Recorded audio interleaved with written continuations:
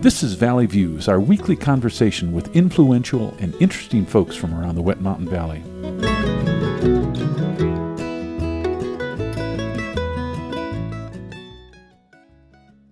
Today on Valley Views, we're visiting with Desiree Lipka from Sol Vista. She's a licensed clinical social worker, and May is Mental Health Month, and today we're talking about mental health and suicide prevention. Desiree, welcome back to the program. Thank you so much, Gary. It's great to be here. Now, I remember from last time that you and I are both from northern Ohio. You're from just outside of Warren, and I'm from Cleveland. So we have that in common. So what do you miss about that area, and what are you glad you're away from? I thought I was glad to be away from the weather until the last few days, and I feel like I'm right back in Ohio. It's looking very Ohio-like, yeah.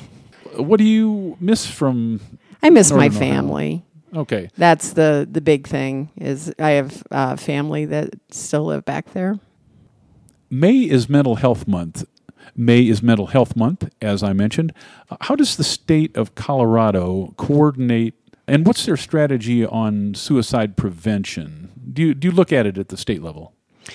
I do, and the state has the Suicide Prevention Coalition, and a few things have come out of that. We've started a zero suicide program in Sol Vista, which comes through the state initiative, which I believe is a national initiative. And then we also have the mental health first aid classes that we teach, which started out as an international and has moved its way into our state. And our newest prevention program is called QPR, which is question, persuade, and refer. And that is a short training to teach lay people on how to ask the question if someone is suicidal, and then how to get them to the services they need. Now, any of us might find ourselves in an emergency situation in which we need to assist someone who's in crisis. What is the rule of thumb in terms of how to handle something like that?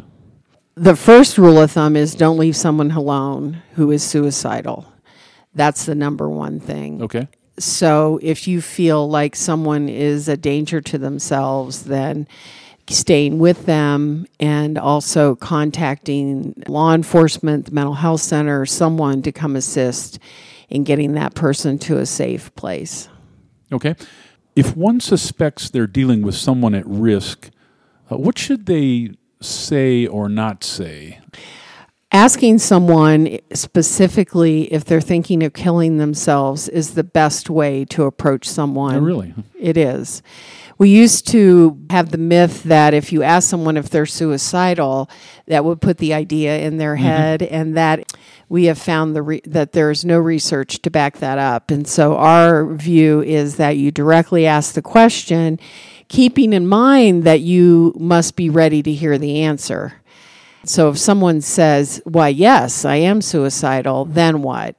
One has to be prepared to take the next step into getting them some assistance. What are the things that put folks at risk for suicide? If a person has a history of mental health issues, mental health disorders, major depression, if they have a substance use issue, 25% of suicide completers were found to have been alcoholics. If they talk about suicide, if they have suicidal ideations, saying they're thinking about it, 60% of all fatal suicides are committed by firearms. And so we really stress gun safety and locking up firearms. Isolation is a huge risk factor.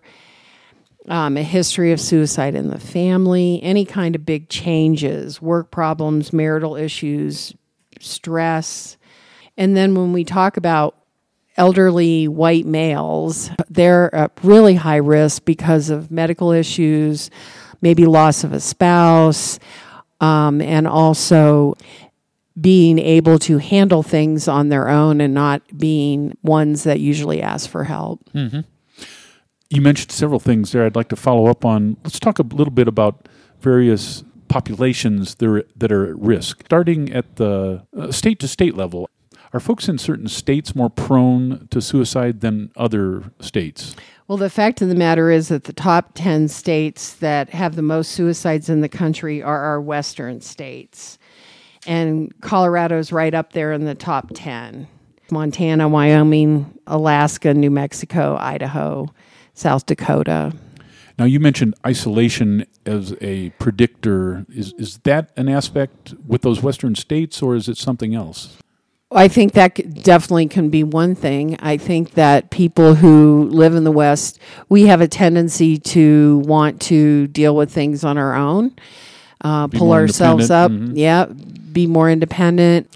And the use and the availability of firearms, which is not a bad thing, but because gun safety is one of our big pushes for suicide prevention, there's a lot more access to firearms in the western states.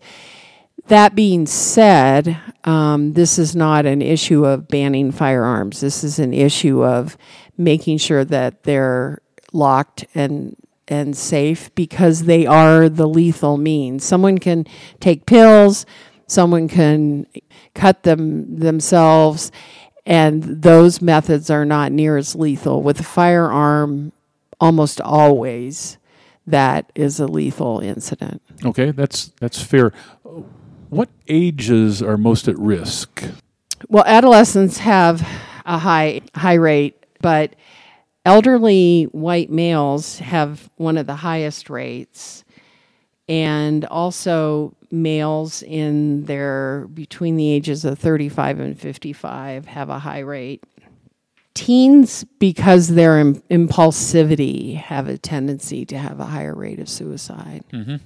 How about gender or ethnic trend? Males and females trends are very different. Women attempt suicide much more often than males. However, males complete suicide much more often than females. And that is due to the means. Women tend to use less lethal means than males. Well, that's interesting. And how about ethnic trends? We've had some rise in some ethnic groups over the last 20 years in African American populations and also Native American populations. Okay. Thinking about the youth, how does bullying enter into this discussion? How big a thing is that?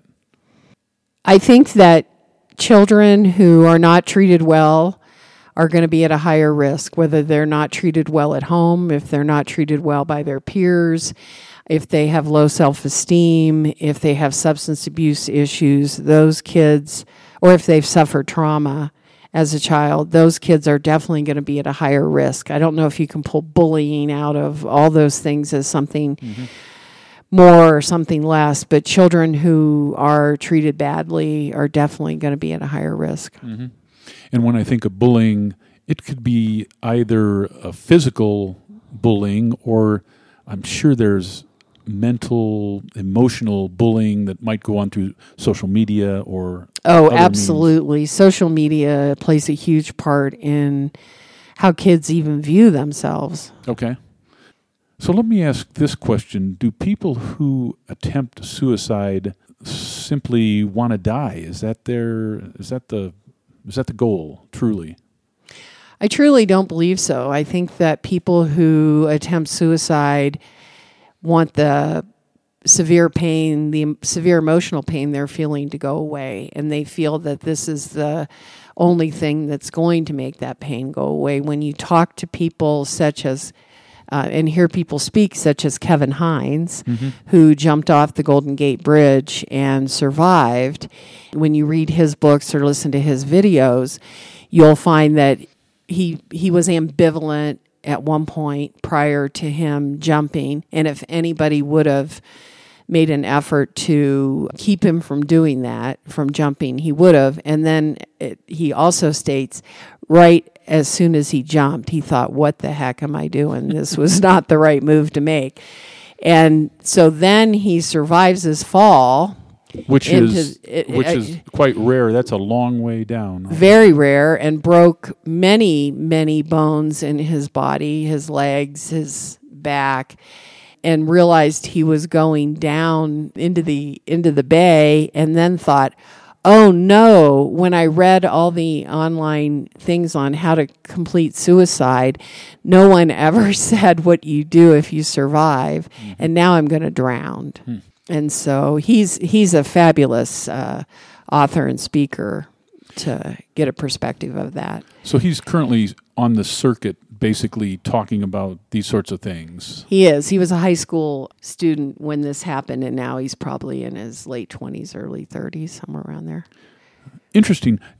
If someone wanted to follow up with you or others at your organization, how would they best get a hold of you? 719-783-0566 is our telephone number.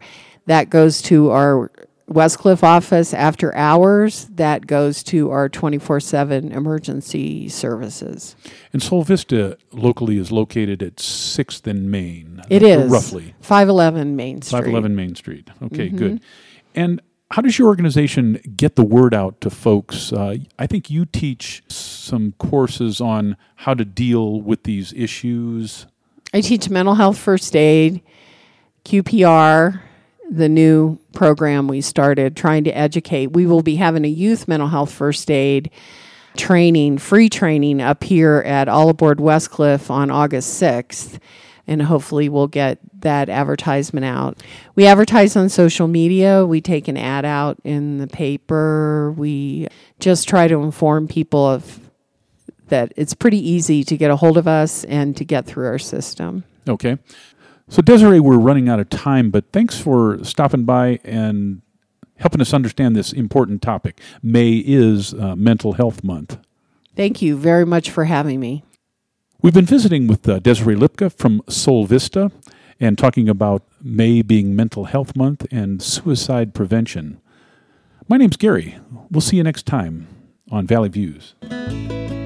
You've been listening to Valley Views on KLZR 91.7 FM. Valley Views airs Tuesdays and Thursdays at 7 a.m. and 4 p.m. and again on Saturday morning at 10 a.m. Send your ideas and comments to comments@klzr.org. Valley Views is produced by the volunteers of KLZR 91.7 FM. I'm walking on a rainbow with my feet on solid ground.